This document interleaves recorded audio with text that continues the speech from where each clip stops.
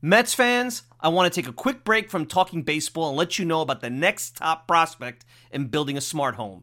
Eufy Video Smart Lock E330 is that big-time new star prospect. The Eufy Video Smart Lock E330 is a smart lock, a 2K resolution camera, and a doorbell. It's 3 devices in one, triple the security. You know triples are rare in baseball, but not with Eufy. You can have everything in one device rather than install many pieces on your front door. It's not just for security, but also for convenience. Just the other night, I had tons of packages in the rain. Rather than fumble for my keys, I easily entered my home. This is big since I have 4 dogs who are impatiently waiting for me at the door. No more concerns about losing keys, and you could assign passwords to your family members. Worried about when your loved ones are getting home? Eufy allows you to see them coming back home via the integrated camera. Hey Mets fans, this is a home run. I had a competitive product before Eufy, and it's the difference between a one-dimensional hitter and a 5-tool player. Eufy is that 5-tool superstar. Go to eufy.com, that's EUFY.com to learn more. Already sold? Go to Amazon and get your Eufy Video Smart Lock E330 today. Want to go to the store? Best Buy will have it starting around May 20th. Get complete control over your front door at ease with the Eufy Video Smart Lock E330 today. Everybody in your crew identifies as either Big Mac Burger, McNuggets, or McCrispy Sandwich. But you're the Filet-O-Fish Sandwich all day. That crispy fish, that savory tartar sauce, that melty cheese, that pillowy bun. Yeah, you get it. Every time. And if you love the Filet-O-Fish, right now you can catch 2 of the classics you love for just $6. Limited time only. Price and participation may vary. Cannot be combined with any other offer. Single item at regular price. Ba-da-ba-ba-ba.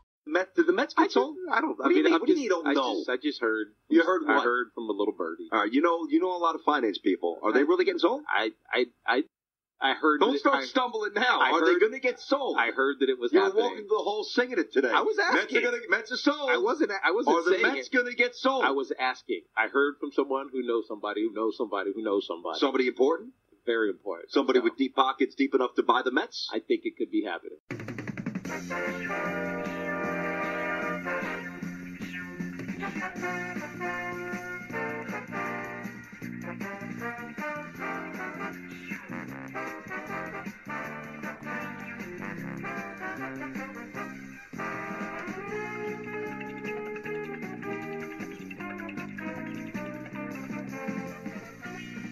It's another edition of the Talking Mets podcast here on this Wednesday, December the 4th, 2019. Of course, I'm your host, Mike Silva. You can check me out all the time at the TalkingMetsPodcast.com. Send me a tweet at Mike Silva Media. And the best way to get the show is on Apple Podcasts. If you could subscribe there and leave me a review, it'd be greatly appreciated. Welcome to the broadcast, everyone. Hope everybody's doing well. Of course, you heard Tiki Barber from earlier this morning, and I remember I got a call early this morning about that clip. I wasn't listening live, and the person I was talking to was like, "Hey, the Mets were sold." I'm like, "What? The Mets were sold?" I'm like, "Who told you that?" I'm like, "Tiki Barber," and I laugh because I'm like, "Ugh, too much talk radio early in the morning." I'm like, "What are the odds that Tiki Barber actually knows what he's talking about?" And lo and behold, he actually did.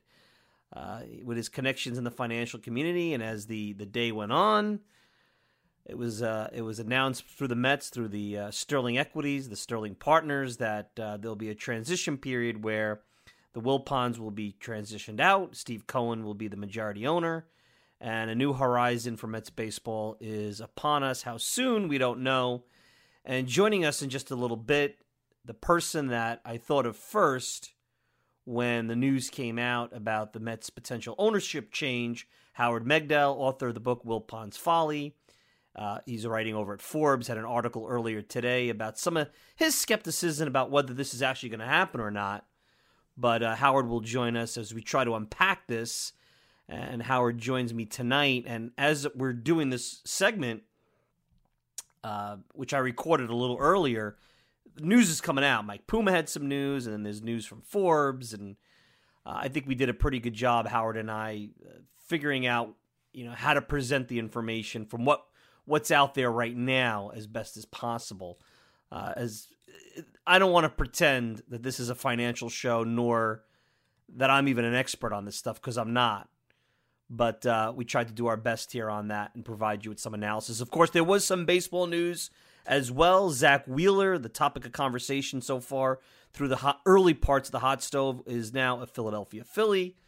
And we'll get into that as well. And all this today, as I thought maybe we'd be able to, and I knew things were heating up, but I thought we'd be able to kind of unwind. We took Thanksgiving week off and maybe get to Sunday and do a podcast on Sunday. And what I had planned completely got blown up. So here we are on this Wednesday, a few days earlier, and I'm glad to be here. So let me start with the whole ownership situation. And I think there's always been a misunderstanding about this show and my thought process and why I don't go and outwardly criticize the Wilpons for how they do business, because I've always prided myself on this show being about realism, being about what is, not what I want to be or the fantasy that I want to be.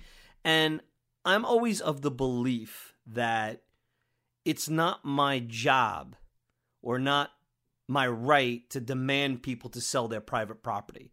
I can make recommendations and I could say this is probably, if I were in their shoes, what I would do. But to say sell the team or the commissioner should get involved and force them to sell, there was a time 10 years ago, and Howard will bring that up later, where there was definitely a reason for baseball under the Constitution to take the team away. And even though they took it away from Frank McCourt, I know there were differences between McCourt about how McCourt basically took the team and used it for his personal piggy bank versus the debt services that the Wilpons put against the Mets and the amount of debt they had against the team. Both are violations, and I'm probably bastardizing this conversation a little bit. Both are violations of the MLB Constitution for different reasons. The reason why the Wilpons are still around and Frank McCourt is not is Bud Selig owes a ton to Fred Wilpon, and Bud Selig becoming commissioner. Fred Wilpon, among others, had a lot to do with that. So you got to go all the way back to collusion in the 80s. We could probably do multiple shows and get people who have studied this and been involved in this at a higher level than I'll ever be. But this all starts back during collusion and Bud Selig taking over and Fred Wilpon supporting that. And Bud certainly paid back Fred Wilpon. Now, Bud's gone, but Rob Manfred was part of Bud's cabinet, so to speak. And I have my doubts that Manfred is all that different from Bud Selig. But that's why, one of the things I was going to say was the Wilpons will never go above the luxury tax cap, not just because from a standpoint of cash flow and money, they probably don't want to be there because that's going to be a tough way for them to survive and finance that kind of payroll. But I also think that Fred has always been a hardliner when it comes to doing things the MLB way. When there used to be, not a hard slot, but a recommended slot on the MLB draft, Mets never went above that. They didn't want to be chastised by the commissioner's office for going outside the lines and overpaying on draftees back when it wasn't, mathematical where, okay, this slot is X number of dollars. So there's a lot of reasons to criticize the Wilpons, but everybody used to say, well, why don't you criticize them? What are you, a shill? You're trying to be a Pollyanna. That never was the case. It wasn't real. Going out there and demanding every show and whining about why aren't the Mets signing Anthony Rendon and Jarrett Cole and every big free agent. Well, no team, even the Yankees, are going to do that anymore. I mean, teams are looking at the luxury tax cap and saying, well, you don't really want to go too far above that. Now, whether that's negotiations or policy that, internally baseball is doing through the commissioner's office to say, hey, let's be careful as we head into some labor negotiations over the next couple of years, that's a whole nother story. But I never believed that was the way to do this show. I was like, okay, this is what the owners are. This is how they run their operations. It's not ideal, but let's see how the team could win within these parameters. Let's deal with realism. Now, if you ask me, are these the owners that you want running the New York Mets? The answer would never be that it would be the Wilpons. They wouldn't be the guys I'd choose. I'll tell you what, I would prefer Jim Dolan to be the owner of the Mets because you know that the cash flow would be better. Whole other set of issues might come from that, but And that was not, at one point, Cablevision tried to buy the Mets, so that wasn't all that far off from happening. So it never was about me supporting the Wilpons. Now that it looks like, and Howard will come on and tell you why he's still a little skeptical that this will happen, because this happened before with David Einhorn, and Fred Wilpon weaseled out of that when he saw that he was going to lose the club. I think the difference here is this. I think Fred Wilpon's 83 years old. He's 10 years older, 10 years wiser. I think he's seen his son in action. And I think Jeff, just in the modern game of baseball, Jeff and his father are in a deep end of the pool that they're just not capable of competing in. Jeff, as well-intentioned of wanting to win as he may be, and I think that that's something that I've heard people say that doesn't get talked about enough. It's not that Jeff doesn't want to win. Maybe the fact that he wants to win so bad and that he's as much a fan as you and I are clouds his ability to maybe run an organization the right way. I think Fred is very old school and idealistic, and I think in the modern game of sports, family-owned businesses like what the Mets are just quite simply aren't sustainable. And the Dodgers are owned by an investment group. That's the kind of owners that you're going to see in sports going forward. Bud Selig was a used car salesman that bought the Milwaukee Brewers and built that up, and he built that into a really nice career as the commissioner and became extremely wealthy. But you're not going to see an entrepreneurial individual unless they have some serious money, and a lot of that comes from the venture capital private equity world now. Own teams. Now, the Yankees, you could say, are a family business, but the Yankees turned themselves basically into an equity firm when George Steinbrenner foresaw how powerful the Yankee brand name was back in the 90s, and they won those, world back-to-back World Series in a row, and took a brand that was always strong, that was flattening out, and they breathed life into it, leveraged it, and grew it. And the Mets never did that. And I remember we were talking a couple of podcasts ago about what would happen if the 2000 Mets beat the 2000 Yankees. Well, things might have been different. Things might have been different for the Wilpons. Things might have been different for the Mets brand. It didn't happen. And now here we are. So that's why I think it's different. I just don't think a family business can compete in this modern game of sports. Just can't. It's just getting more expensive, more difficult. And let's face it, these guys, as much as they're passionate about baseball, and as much as their ego is going to take a hit, and as much as this toy that is a fantasy of probably everybody in this audience, myself included, we would love to be in the position those guys are and run a team. They want to have a comfortable estate going forward. They want their kids to have the same life that they have. They don't want to go out and get regular jobs because they bankrupted themselves over a baseball team. That's what this is about. And if the reports by Mike Puma are true that they're going to keep control of SNY, they're still going to have their hand in the game of sports. And they might be on the side. And I believe the regional cable networks, that bubble is going to burst. And again, I'm not a financial guy, and I'm not qualified to get deep into the end of the pool of this. What I do think is, with cable cord cutting and the valuations that have been crazy over regional sports networks, almost like monopoly money, that's bubble's going to burst. But even if and when it does, there's still going to be, that's going to be where the game is now.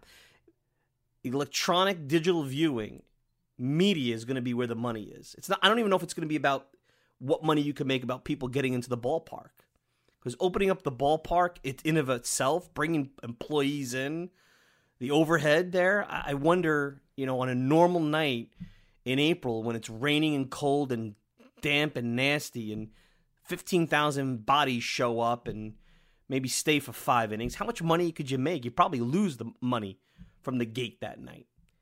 So they're going to stay on the profitable end of the business. For Cohen, look, this is a medallion. I mean, it's probably a medallion that, from an investment as a guy who's worth upwards of $13 billion, probably not how he'd want to spend $2.6 billion, not how his investors would want to spend, for him to spend their money. But let's face it, when you're rich and you have a passion for things, you can't bury the money with you. You can certainly leave it to your family, but there's a lot more stupid things people have done with money than spend $2.6 billion on a baseball team, especially a baseball team that you grew up rooting for and from all accounts his family's very passionate about. So, and it opens up, not that he needs doors opened up, but and this is why I believe the Wilpons held on to it for as long as they did. Owning a sports franchise in this town or any town opens up so many doors business-wise that I think that that's also a big benefit to that. So I think there's a lot of intrinsic value to these sports franchises. Again, I'm not a guy that's an expert on this. I'm just somebody who looks at this logically, someone who knows a little bit about business, somebody who has talked to people that have dived into this, guys like Howard, and looking at it. Is this a good day for the Mets? Look, any kind of owner coming in that comes with a fresh perspective, that has cash flow, that is able to put them, as Joel Sherman wrote earlier, in the same echelon as the Yankees, the Dodgers, the Red Sox, that's a good day for Mets fans. But we all have to be honest, and we all know that sustainable winning and winning baseball games is not just about spending money. What has hurt the Mets is their infrastructure. And more specifically, not that they don't have money to spend. Obviously, they do. Some of that money is going to things that are non-baseball related. It's the fact that because of their cash constraints, they really aren't able to do proper financial planning. You general managers, and this is pretty much fact because multiple people have said this, and this is sourced information, that even when Sandy Alderson was the GM, he would not know what he had to spend on transactions. He'd have to probably go transaction by transaction, and it slowed things down and obviously put the Mets in a position where they probably lost out on not necessarily A or B free agents, but fringe roster decisions that make a big impact in a baseball season because of the way that they manage their finances. So that in and of itself is going to be the big difference on why this is a great change. I don't feel good about anybody losing their franchise, but I'm not crying for the Wilpons. They're walking away with a lot of money. And before we celebrate, before you celebrate, before we start spending money that may or may not be there, look, it's changed from hour to hour. I mean, earlier it was like, well, there's 5 years that the Wilpons will be still running things, and nobody knows how quickly Steve Cohen's money will make an impact. But now Mike Ozanian from Forbes is saying, hey, he's got sources that say Cohen right away is going to have more than 50% ownership in this team, and the spending could start right away, and he's not going to sit around for 5 years and wait and essentially labeled, not in these words, these are my words, the Wilpons as figureheads. So it'll be very interesting to see how that all turns out, how that all pans out. So that's the big news. I think that this will be fluid. I think this will continue to change and develop. I think it'll be a conversation that we'll be having more than just tonight and more than just with Howard. But other than that, I mean, that's where you're at. This is a new era in Mets history. And let's think big here. Let's think big. If the Mets are now going to be not only in the echelon of the Yankees, the Red Sox, the Dodgers, but have the richest owner in the league with his valuation, a guy who spent $150 million on art, that's an exciting thing. This is a fan base that's passionate. You saw how they're ready to explode. Look at some of those homestands in August when they were making the run for the wild card. Look at how passionate and how crazy this town got in 2015. This can be a jewel. And guess what? They start developing, and I guarantee you the Wilpons are going to have their hands in that. The surrounding area of Citi Field, making it really a good destination where you could get the fringe people to come to ball games a little bit more. So that place is packed nightly. You know, you want some of the bandwagon people there to bring some energy to the ballpark. You know, it's an embarrassment how bad the surrounding area of Citi Field is in New York. That they're basically in a dumpster. It's a jewel of a ballpark, dumped in the middle of a junkyard. It's been always a big complaint of mine, and I know there's a lot more to that than just location. I understand there's more to building around that and what have you. There's so much here that if this is run properly and they can leverage, and they did not leverage the 2015 pennant run like I had hoped, if they can leverage that passion and build that brand and make big moves. And it's not just about getting big free agents, but about building a real good, sustainable financial foundation and a culture where they're constantly going for it.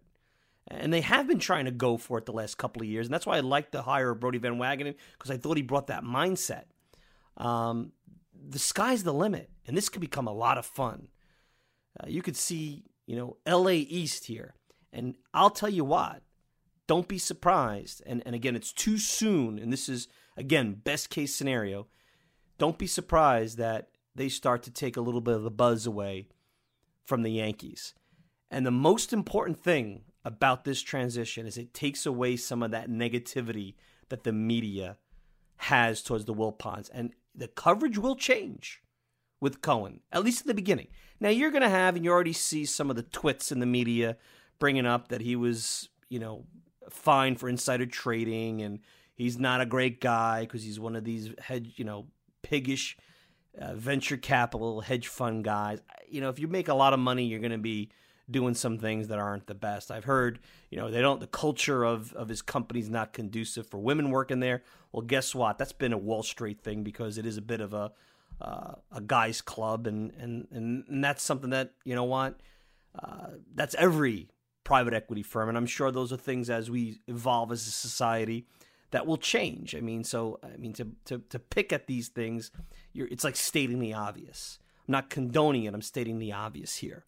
Wall Street, private equity, finance sector, those are difficult businesses for anybody, man, woman going in, unless you have a shark mindset. And that's what you're getting. You're getting a guy who's a shark that's used to winning and winning big and playing in the deep end of the pool. And that's going to change a lot of things around here. It's going to change a mindset, and that's what's been missing. It's going from the idealism and the old school vision of Fred Wilpon, get your brown paper bag and go sit in the bleachers at Ebbets Field and have a good time, to excellence and winning and getting to the next level. So anyway, let's take a quick break. When we return, Howard Megdal. He's going to be joining me. Howard Megdal, author of the book Wilpon's Folly, will be joining me. And we'll talk a little bit about Steve Cohen as the potential new owner of the New York Mets. Maybe get a little bit of Zach Wheeler. And we will talk about Zach Wheeler before this podcast is up. You're listening to the Talking Mets podcast. We'll be back with more right after this. Cohen was already a minority investor in the New York Mets, and as Eben Novy-Williams, our reporter, reminded us, there has been talk in the past that he would increase his stake. Why do you think the Mets and Steve Cohen are engaging in further discussions to increase the stake now? Scarlett, there are a handful of teams in the league where the competition among the owners is as acute as the competition between the teams. And Steve Cohen will do a stunning job with the Mets.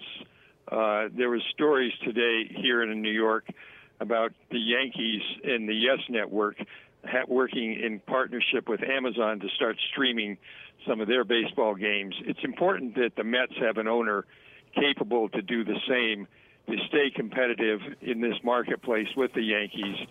And Steve Cohen is a brilliant business person. He's a passionate New Yorker. He's a passionate Mets fan. And he's wanted to own and control a baseball team for a very long time.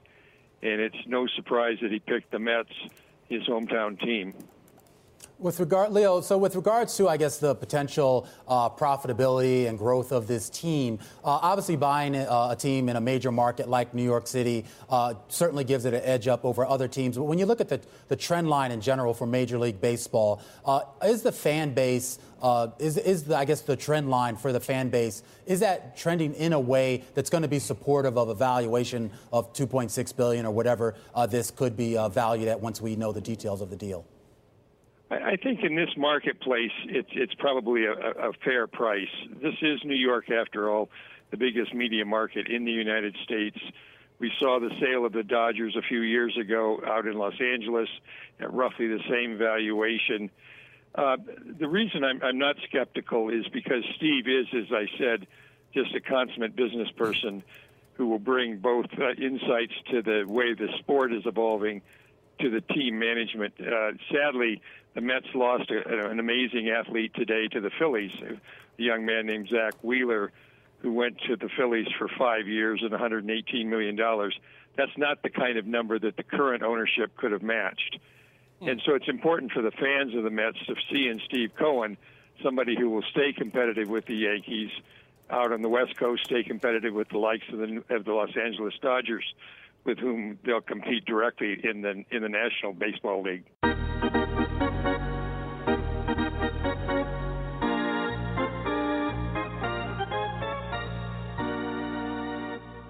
We're back, and joining me, old friend of the show. It's been a while. It's been a couple of years. Howard Megdal, author of many books, at Howard Megdal on Twitter. And, on a day where just about 5 or 6 hours ago, we heard that the Mets are entering, not tomorrow, but very soon, a new era of ownership. Who better to talk to than the author of Wilpon's Folly, Howard Megdal? Howard, interesting afternoon here.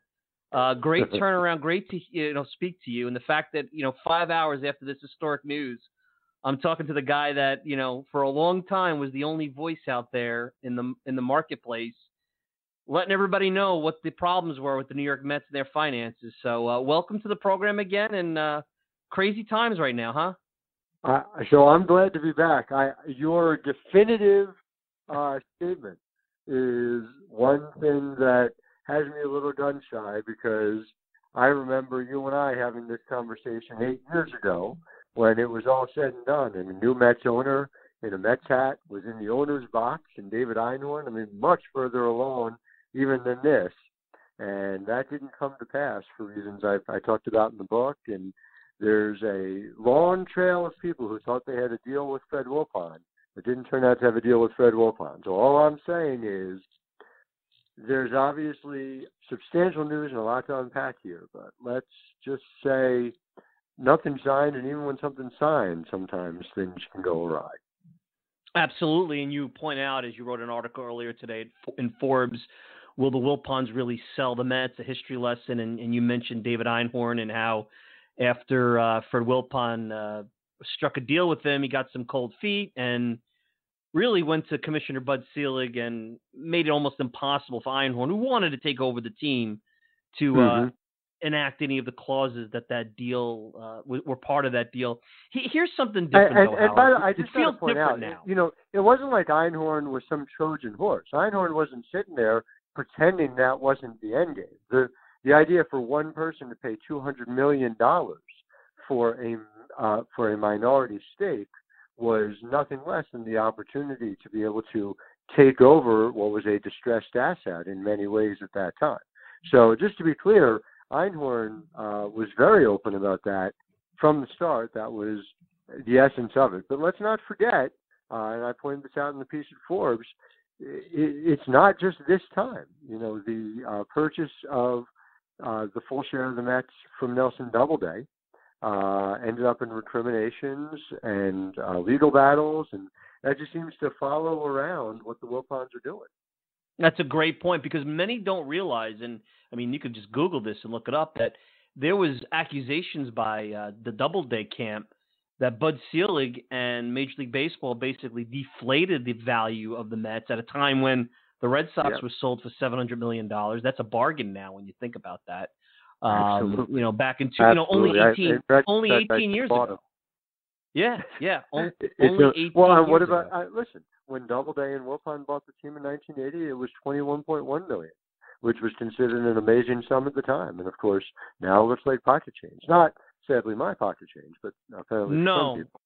No, not at all. And look, it does feel a little different now, and I'll tell you why. I think we all know Fred Wilpon has been the master of kicking the debt can down the curb, using the banks, using Major League Baseball. Give him credit. All the creative financial resources that are at people's disposal, especially people with money and connections, he's been able to use. But what it feels different is this, Howard. I think he's got to see the handwriting on the wall. To own a sports franchise in 2019, even just 10 years later than when maybe the last time you and I were talking, it just takes such a considerable amount of money. It takes VC, private equity money. It's not like, not to be funny, it's not like you could be a used car salesman, become the commissioner of baseball and own the Milwaukee Brewers. I know that happened, but that was in the 1970s. You can't be just this entrepreneurial family-owned business anymore. And absolutely not different set of financial imperatives. Absolutely true. And so, the real question that I have many questions out of this. I'm going to keep digging, obviously, is the stuff that we don't know, which is why now? If and I spoke about this a little bit, but you think about it, it has been a recurring theme that Fred Wilpon wants control of the Mets. He wants to be able to pass it on to Jeff. Jeff wants to be hands-on. Jeff has been hands-on. And so if there's been some emotional change where the Wilpons say, geez, we don't want this anymore, the idea that there would be a 5-year period where Fred remains the control person and Jeff remains the COO wouldn't make a lot of sense. If you want to use an analog, we have one right here in town. The Brooklyn Nets recently changed hands. Well, Mikhail Prokhorov decided to sell. He sold a minority stake to Joe Tsai that had the option of becoming a majority stake. Why does that matter? Well, Prokhorov had clearly checked out. Prokhorov used to be at games all the time. He was never at Brooklyn Nets games. You just simply never saw him. And ultimately, Joe Tsai was able to exercise that option 18 months early. So this has a very different feel to it. And you can't help but wonder if that's the case, if they're looking to hold on for as long as they can, even as they sell. Well, what is the financial domino that is yet to fall? Is there an issue with their real estate holdings? Were they victimized by a third Ponzi scheme? These are the questions that obviously will be resolved in the coming weeks and months, but will tell us a lot more about when you say this one feels different. Well, how much different has to do with either how motivated they are to sell emotionally, which at first glance doesn't seem to be very, and then the great unknown, which is how much are they motivated to do so financially? And that's the other real question. Absolutely. Howard Megdal, Wilpons Follow, the author of that book, many others, at Howard Megdal on Twitter. Now, there was a tweet just a little bit earlier, and depending on when the listeners are downloading this and listening to this, obviously more information could come out. But Mike Boom has said the expectation, and I wonder, because you would know better than I on this, that the Mets are going to, the Wilpons will maintain control of SNY. Now, I know they leveraged SNY. That was part of the book that you wrote. Maybe that's the end game for them. Maybe they're like, hey, look, owning this team, we're Mets fans. We love it. This is hard work. Jeff is probably realizing, man, this COO deal, running baseball team, not easy today. And the media is unforgiving. It's not. I mean, look, even the most narcissistic person. When has it ever been easy for Jeff? I mean, but you and I could talk. It's easy. I'll say this, and I'm not defending the guy. You and I, right. I do this little thing, and you've opined on stuff. If we were sitting in the GM's chair right now, and I love how even those fans, it's a totally different ball game. You know this. You've been pretty close to bigwigs in baseball. The margin, the chair gets hot very quick. I'm not arguing that it would be easy for anyone. I'm arguing that even among everyone, it has proven to be uniquely difficult for Jeff Wilpon. But that's a different conversation. And maybe SNY is the end game. I mean, that's the regional sports network, big money. I question if the bubble's going to burst on all these these crazy dollars that somehow I don't think they're worth, with cable cord cutting and all the things that go on out there. But if they're going to maintain control of that, maybe they're just saying, hey, look, you got to worry about the family fortune. Jeff Wilpon doesn't want to get a 9-to-5 job in 10 years because he's broke. Believe me, once you've been living that high life, I don't know, maybe you have a job for him somewhere at one of your publications, but, you got to we'll be in touch. Family fortune's at stake, and maybe this is the out where they could stay rich very comfortably, stay close to baseball, and maybe make more money than they're making now. Listen, billions of dollars as a golden parachute that could help wipe out their debt would be enormous. And so you could always have made that argument, though. You could have made that argument 2 years ago, 4 years ago, 6 years ago. The question is, why now? Why is now the tipping point? And that gets back to the question we don't know. But let's talk about SNY, because that has always been a really interesting set of circumstances. For listeners who don't know, not only are the Wilpons majority shareholders in the New York Mets as part of Sterling Equities, essentially the company by which they do business, they were also are also the majority shareholder of SNY, a company, incidentally, built first with some money they received from Bernie Madoff. But that's neither here nor there. Point is, they own that. And so what is SNY worth? Well, SNY's value for whatever there may be in terms of a bubble coming or not coming, and neither of us can tell the future, although certainly there are plenty of people, not just you, who think that is a possibility. But SNY's value is tied into the fact that it broadcasts Mets games. Not just that it broadcasts Mets games, it broadcasts Mets games at a very, very cut rate annual rights fee that they pay, because the Wilpons negotiating with themselves, as Inspector Renault style from Casablanca, it gives them the opportunity, and they did, to lock in a very low rate between $68 and $83 million, escalating ever so slightly over time, and they locked that in for a long-term contract. So what does that mean? That means a couple of things.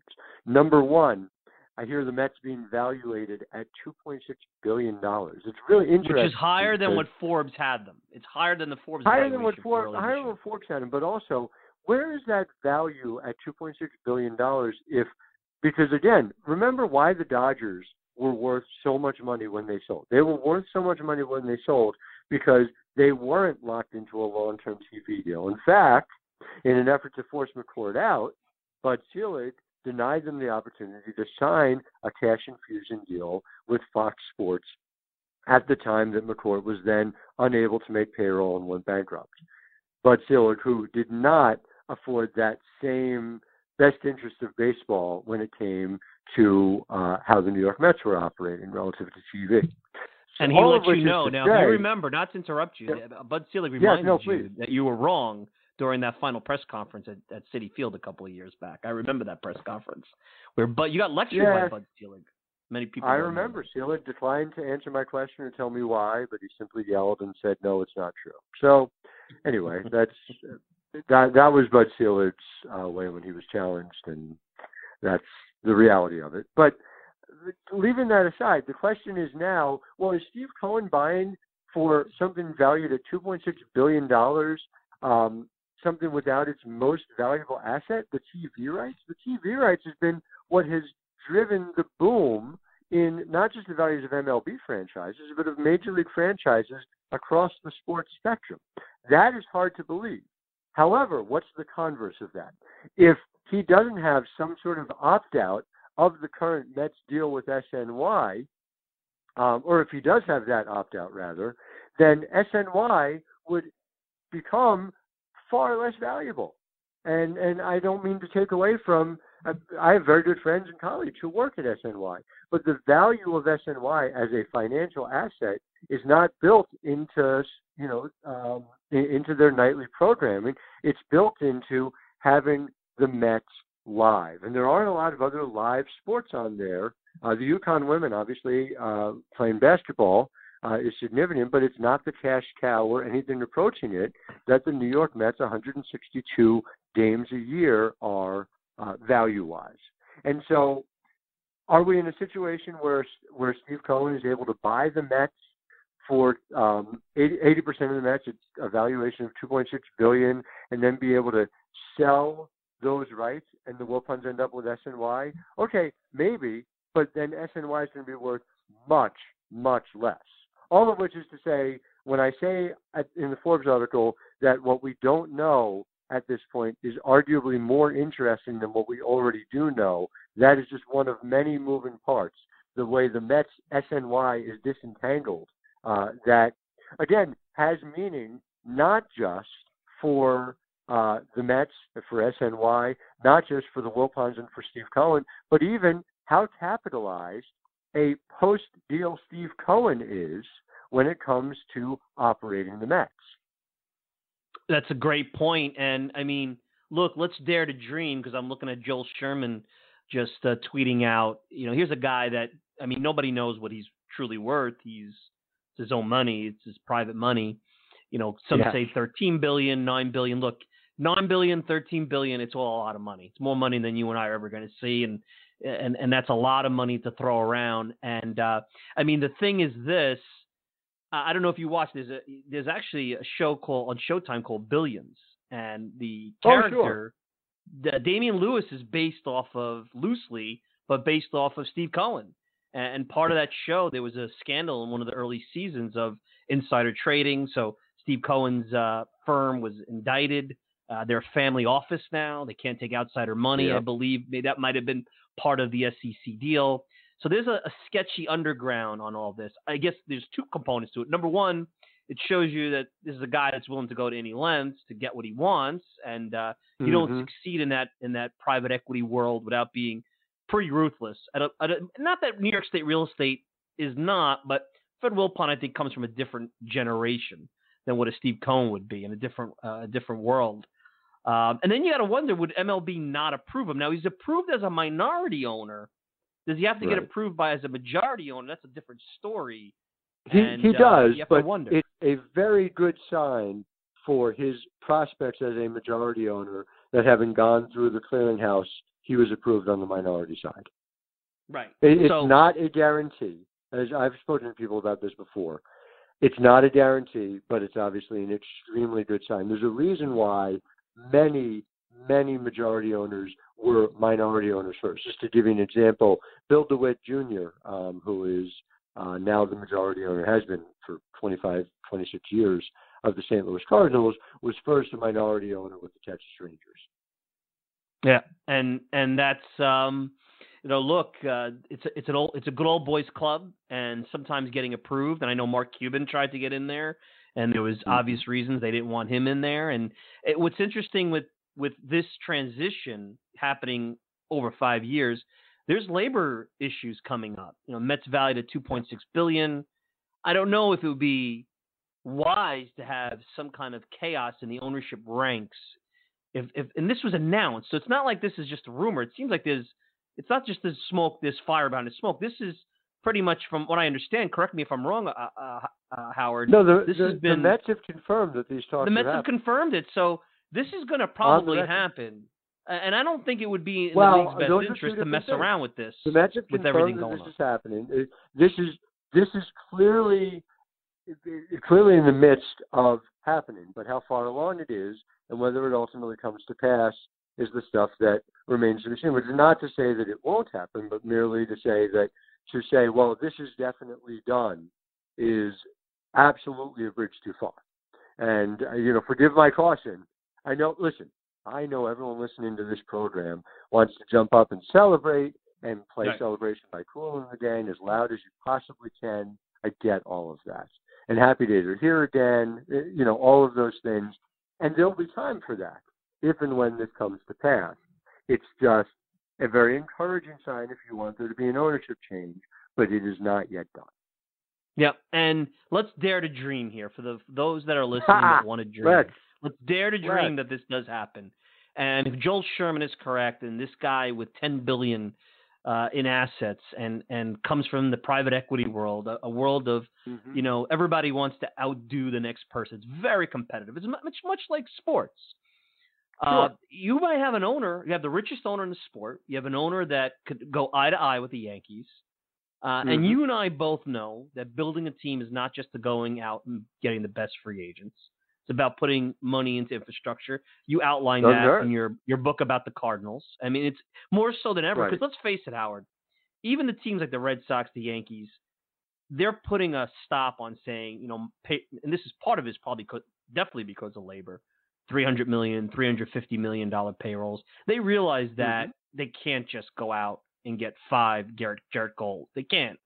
There needs to be a mixture. That's what makes the Dodgers I would so say good. something different. I would say they realize that they don't have to.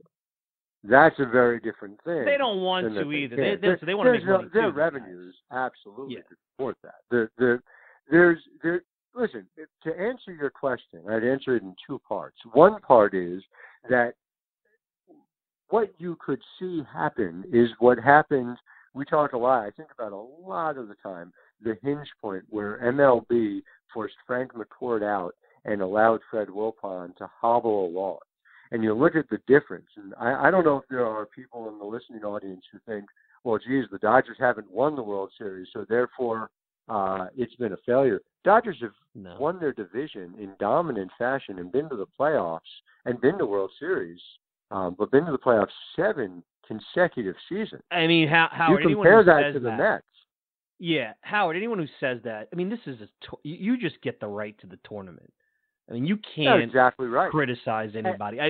I don't think but anybody. But it's more than that. Everyone, money can't guarantee anything. Well, here's what I'll tell you: the Yankees, for about 20 years, from '96 to 2015, by easily outspending the rest of the league, and I don't say that in as a negative. I say that just flat. It's a reality. They outspent everyone else, and most years by quite a lot, were in the playoffs pretty much every year. So this idea that money can't guarantee anything, yeah, you could waste money if you really tried, if they were to sign people off the street and give them $20 million. But the reality is, if you spend more than everyone else on major league quality players, you're probably going to the playoffs. And the Dodgers did the same thing for 7 years in a row with the highest payroll.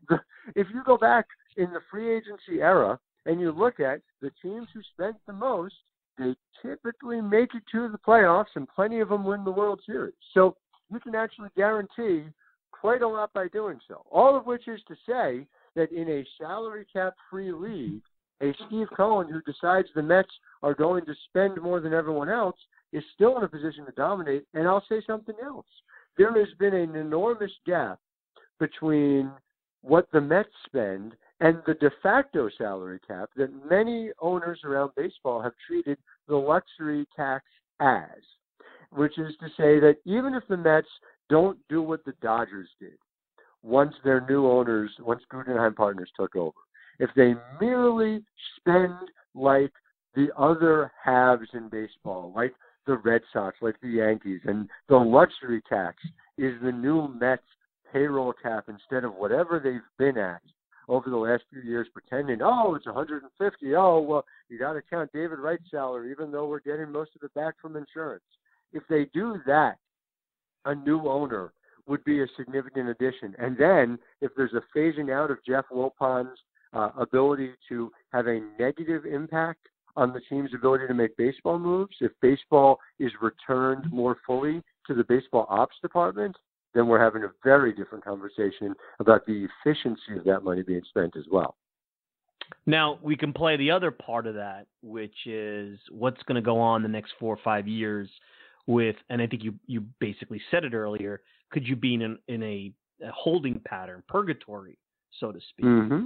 And that could be a problem. You know, who knows about that? Yeah, but they've been in a holding pattern since December 11th, 2008. That's where they've been. They've been in a holding pattern where baseball ops doesn't know on Tuesday whether they're going to be able to spend the money they were told they could spend on Monday. And the Wilpons are capable of interfering at every turn. And they've been hamstrung financially by whatever external factors ownership has had to deal with. So a holding pattern with a release date is a different thing than a life sentence. What my concern would be, if I'm the pessimistic Mets fan for a moment, my concern would be that by the time the Wilpons leave, by the time that would be over, that there's a CBA coming up, by the way, over the next couple of years. Right. And if the owners are able to win and institute a hard cap, you could foresee a situation where the Mets finally have the richest owner in baseball. And it's at the point where being in New York and having an obscenely wealthy owner is no financial advantage in precisely the way that you were thinking, exactly. In the Garden doesn't help the Knicks. Right. I can't. I'll tell you what. If we're looking at, and I find it funny how Rob Manfred and the story that came out about labor peace a couple of weeks ago, he made a quote saying, well, the Players Association wants to turn back, the CBA 50 years. Well, no, they don't want to turn the CBA back 50 years because if they did, they're basically back to Kurt Flood, the well-paid slaves there, for lack of a better word. No disrespect meant in that. If you, the listeners, want to understand fully what's going on, subscribe to Mark Normanden's newsletter, where he talks about labor issues and he details this. And he's done fantastic work about this. But yes, it was a wonderful instance of projection, because that's clearly and precisely what Rob Manfred is hoping to accomplish. Yeah, there'll be no baseball. They'll if they really think they're going to get a salary cap, there'll be no baseball. And I think you're just seeing the beginning. And I know that this is not really tied to what we're talking about, but a sale of a major franchise in the next couple of years with these valuations. If you don't think the Players Association is looking at this closely, I mean, you're kidding yourself. Mm-hmm. I mean, this is the Mets. I mean, the Yankees are never going to get sold. Yankees aren't going to get sold. The Dodgers have been. The Red Sox were many, many years ago. This is like the last big market team now, because the Cubs had their transition. This is the last big market team, unless something's going to happen in San Francisco. And look, if I'm the Players Association, I look at this. At one point, teams like the Phillies and the Giants, those were small market teams. So in a lot of ways, any team could become big market with the right moves. Right. Any team could be big market, any team could be small market if the owner is dedicated enough to playing 3-card Monte. And no one's been more dedicated at doing that than the Wilpons. Yes, and here's the thing. This is fact. I don't have it in front of me now, but I know I've read that. I think it was 2005. The Phillies actually got revenue sharing at one point, either 2004 or 2005. And I probably could look it up, but I just came to and that just tells you all you need to know about that. Now, before I let you go, I have to ask you a baseball question because that's part of this whole thing here. So, I'm torn on the Zach Wheeler stuff, and I understand the financial ramifications, but let's talk about this as a baseball move. I think if you look at the metrics, Howard, Zach Wheeler, when you look at all the advanced things that people look at, WAR, FIP,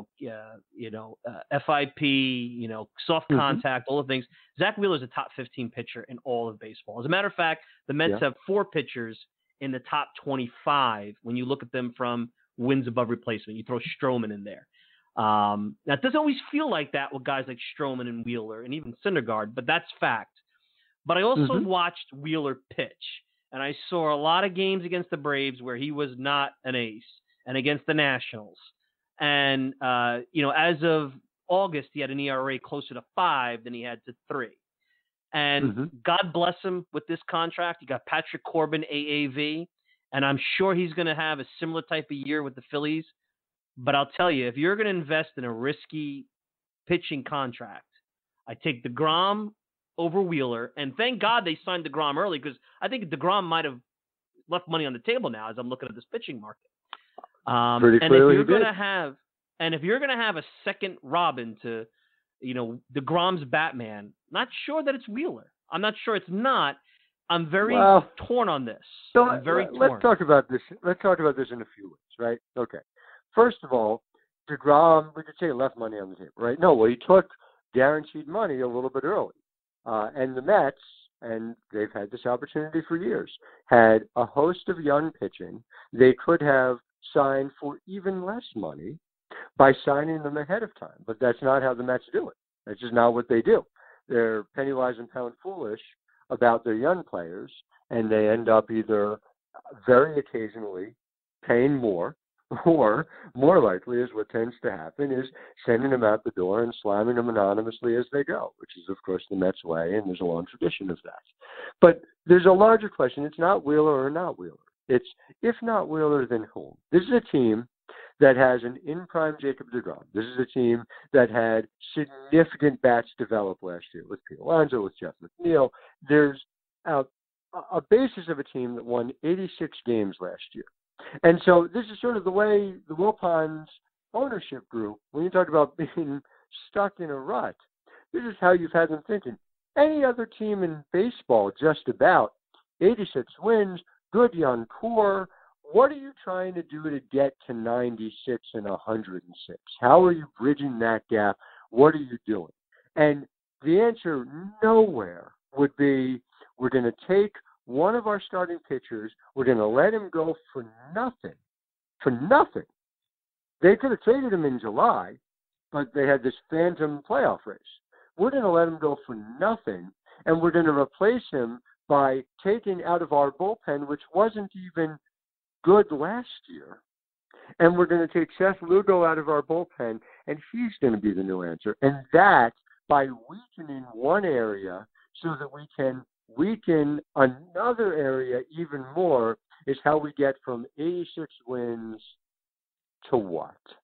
I mean, there's no logic to it when you think big picture. Before you even get into the fact, this is a team many tens of millions of dollars beneath the luxury tax. This is a team that has been many tens of millions of dollars beneath the luxury tax for years. This is a team that could have taken not even all of the money it recouped from David Wright and Yoenis Cespedes over the past few years.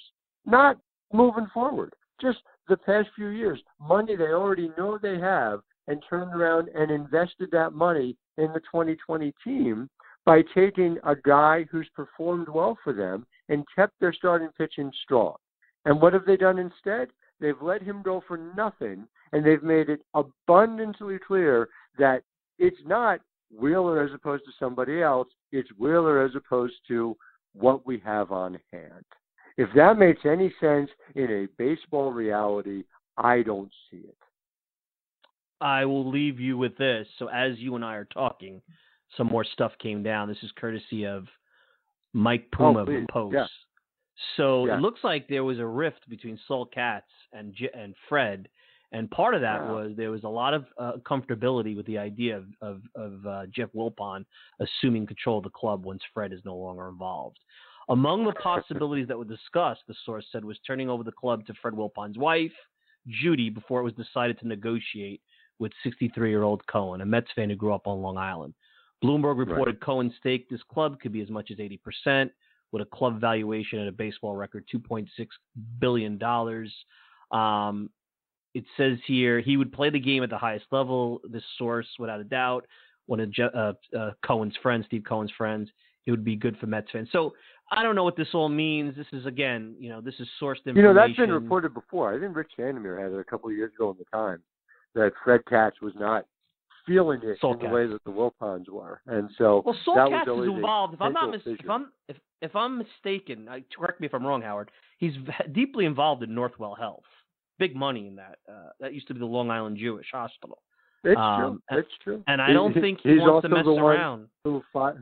He's also the one who was warned directly that Madoff was a fraud and screamed at the woman who told him, and ultimately let her go about 6 months later. So, a vital part of Met history. Good old Saul Katz. Listen, I'll tell you this, and none of us will find out, but there will be a day, one time, where I still feel those that were invested heavily with Madoff. I'm not talking about the people who lost their pensions because their companies were, because there was a lot of companies that got involved. But if you were involved with Madoff at the level that the Wilpons were, I have a hard time believing that you didn't one day look at your returns and say, damn, how does he do this? Because anybody who's in the financial market knows when it's too good to be true, it usually is.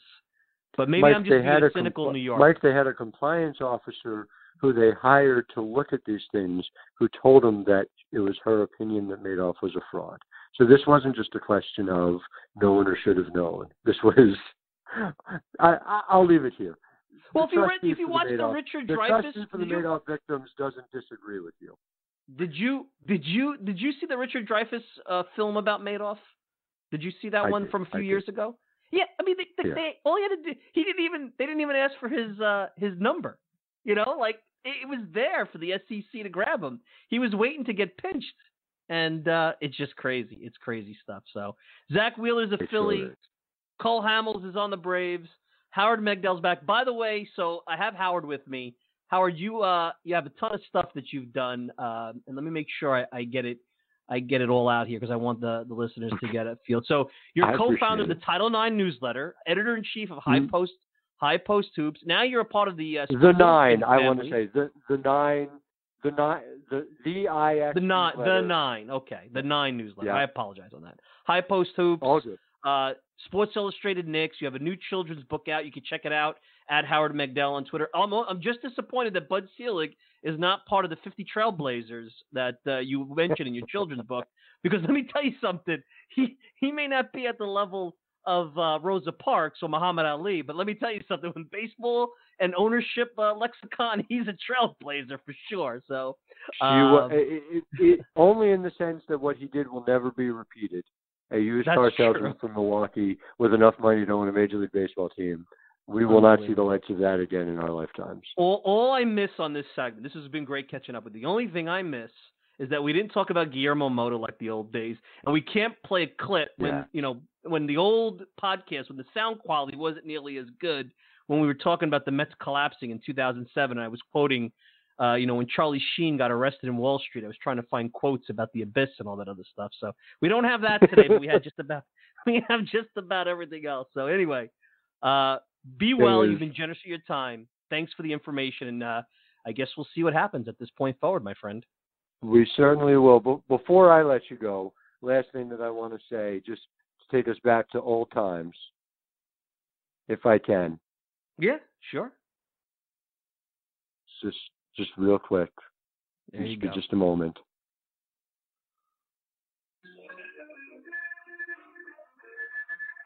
Oh, sorry. Hold on.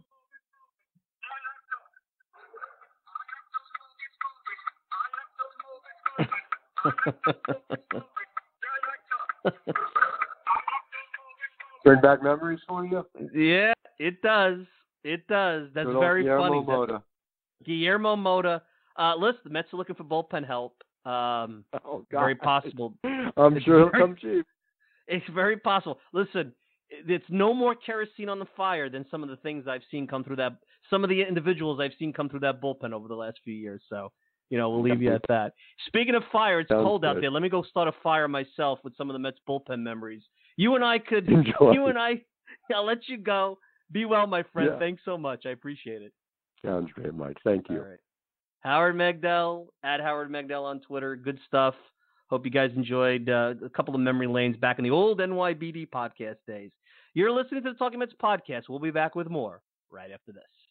The Talking Mets podcast is available on many outlets, but the most popular is Apple Podcast. Hi, I'm Mike Silva, the host of the Talking Mets podcast, and I encourage you to leave a review about the program on Apple. Just rate it 1 to 5 stars, hopefully a 5 because why wouldn't you? And then if you have time, leave a review. It helps the podcast continue to grow and encourages others to take a listen. You can also email me at MikeSilva@TalkingMetsPodcast.com. No G, TalkingMetsPodcast.com. Hope to hear from you soon, and enjoy the rest of the show.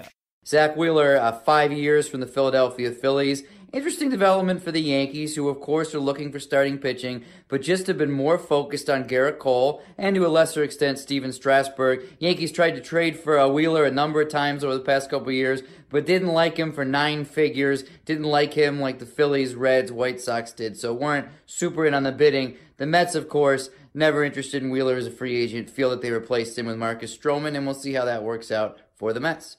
All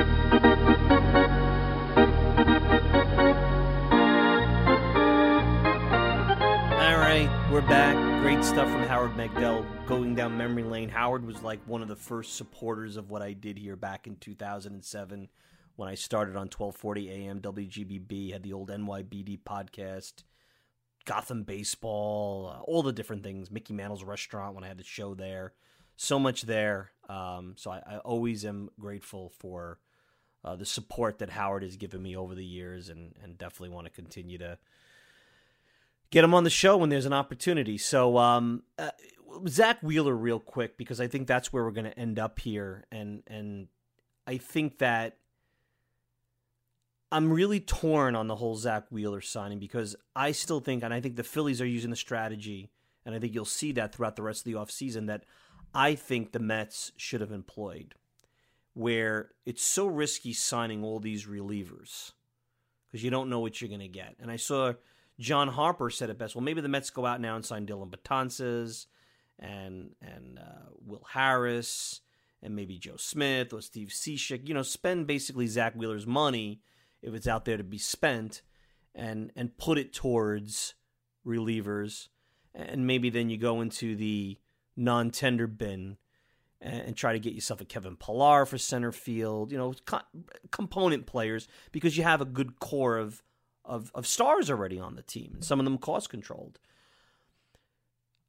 That's certainly the way that I felt they were going to go all along, but I was hoping as the market developed that they would say, hey, do I really want to go bananas here on relievers that may be as bad as some of the reliever performances that we've seen over the years that, same strategy that Sandy Alderson tried to do. Now, with that said, the Phillies paid for Zach Wheeler about $20 million less than what Jacob deGrom received. And you heard what I said to Howard. I mean, if deGrom got to the market, the Mets might have been blown away and not been able to even come close to competing on that contract or want to compete on that contract. Pitcher contracts are very tricky. They're very risky. And Wheeler is obviously a bit of a risk because he has the late elbow action, the late arm action. And he's already had injuries. And I don't know how 3, 4, and 5 years, those years on the contract are going to go. He's impressed me with how he's developed. There have been times over the last couple of years he's been every bit as good as deGrom. The advanced metrics put him as, depending on which sample size you use, put him as high as the top 10 pitcher in all of baseball, a scush behind guys like Jarrett Cole and Strasburg and Verlander and deGrom.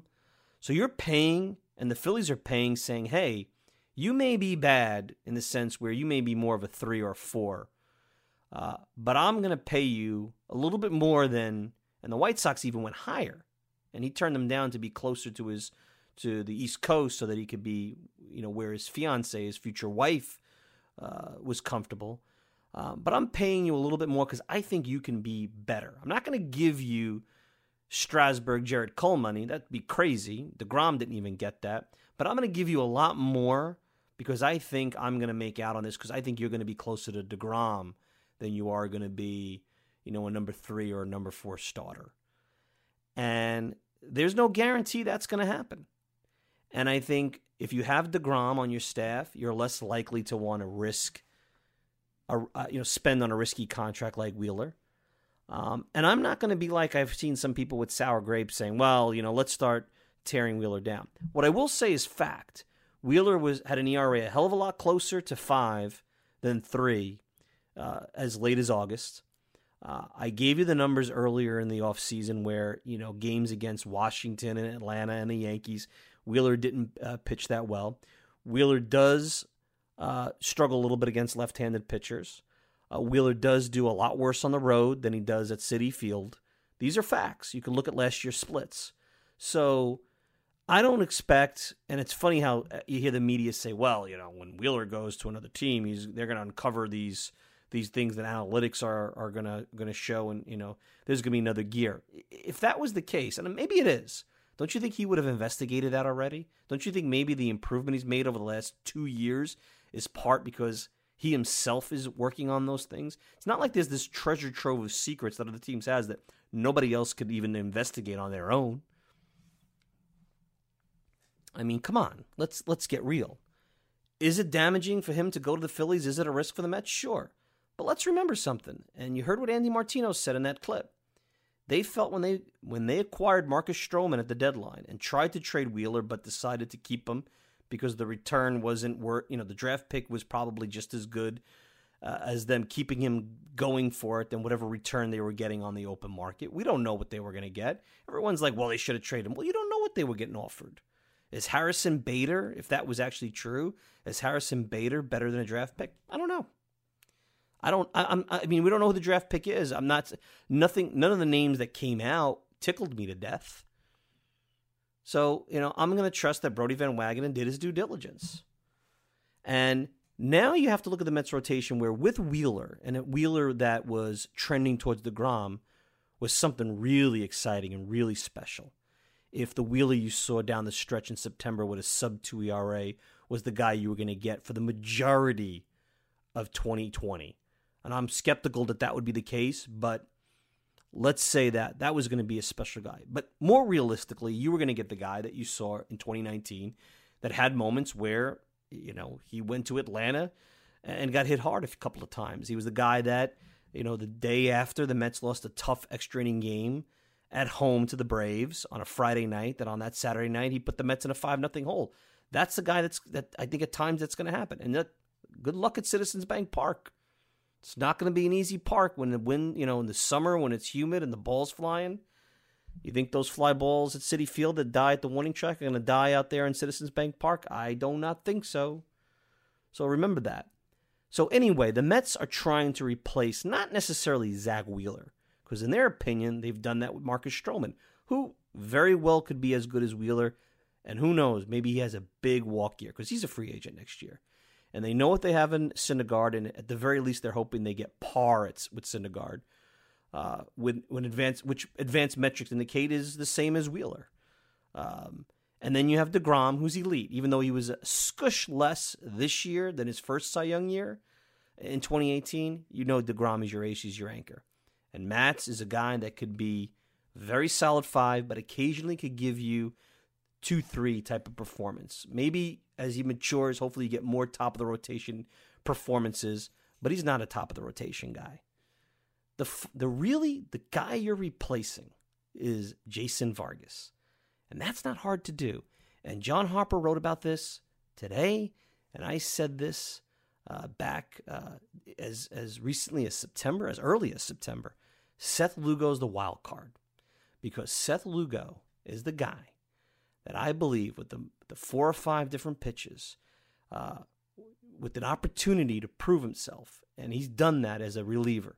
Gone out there and proved himself to be the kind of guy that could put the work in and be elite, with a chance to really put himself in a position where he can make some money when he's a free agent. Not that you can't make money as a reliever, but you certainly can make much bigger money, as Zach Wheeler proved as a starter. You know, a guy like that could be dangerous. And you're asking him to be, if he is as good, gives you from a wins above replacement of about 2 wins this year out of the bullpen. He gives you that out of the rotation. That's well better than what Vargas gave you, which was about a win and a half he was on pace for. So your rotation's on par. Yes, your bullpen's weaker. We talked about that. But there's no guarantee that even with Lugo in the bullpen and maybe a Tanner Roark in the rotation, that you're any better, because you still need to add bullpen pieces that are going to be tricky. And if Edwin Diaz doesn't get better, you're going to have major issues in the bullpen. And I don't know if Seth Lugo, who has shown to have issues with going back-to-back or going 4 out of 5 days, as good as he is in the bullpen, if that's what they need out of that position. I really do.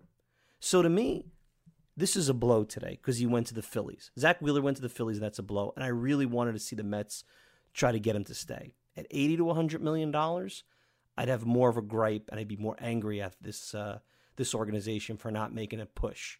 I don't even think they would have made a push at that, but I would have expected them to make a harder push.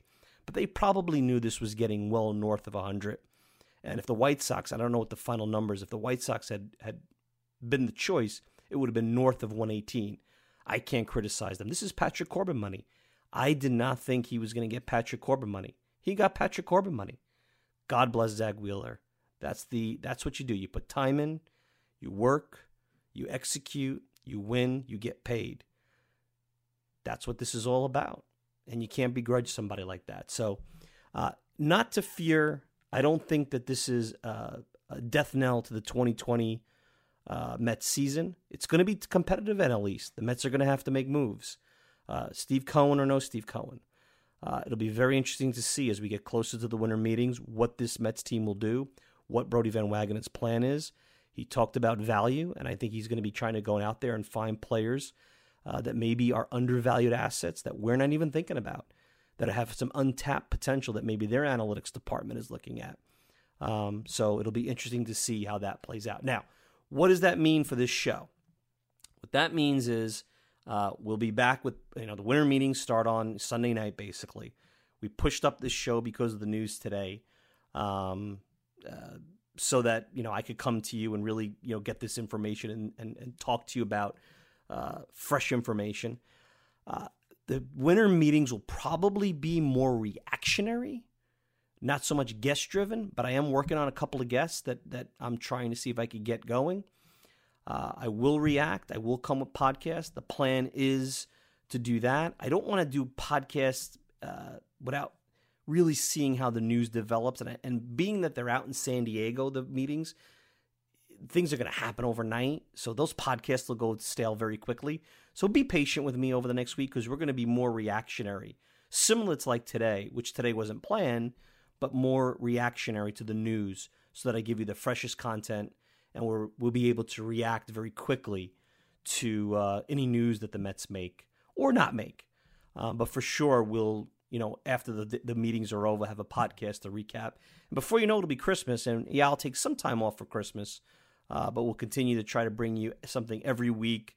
Expect normally on a Sunday for a podcast to drop, but now we have to be a little bit more fluid because of the way the news and the hot stove and things like that. So anyway, we're out of time. I want to thank everybody for tuning in. I want to thank our friend Howard Megdal for joining me at Howard Megdal on Twitter, and Wilpon's Follies, the book, as well as a bunch of other stuff that you could check out if you just go to Howard's Twitter and see him. You could check me out, of course, at the TalkingMetsPodcast.com. Send me a tweet at Mike Silva Media. And, of course, you could get this show on Apple Podcasts, the preferred way to listen to the Talking Mets podcast. I'm your host, Mike Silva. Enjoy the rest of your week. We'll be back with another podcast soon. Thanks for tuning in, everybody.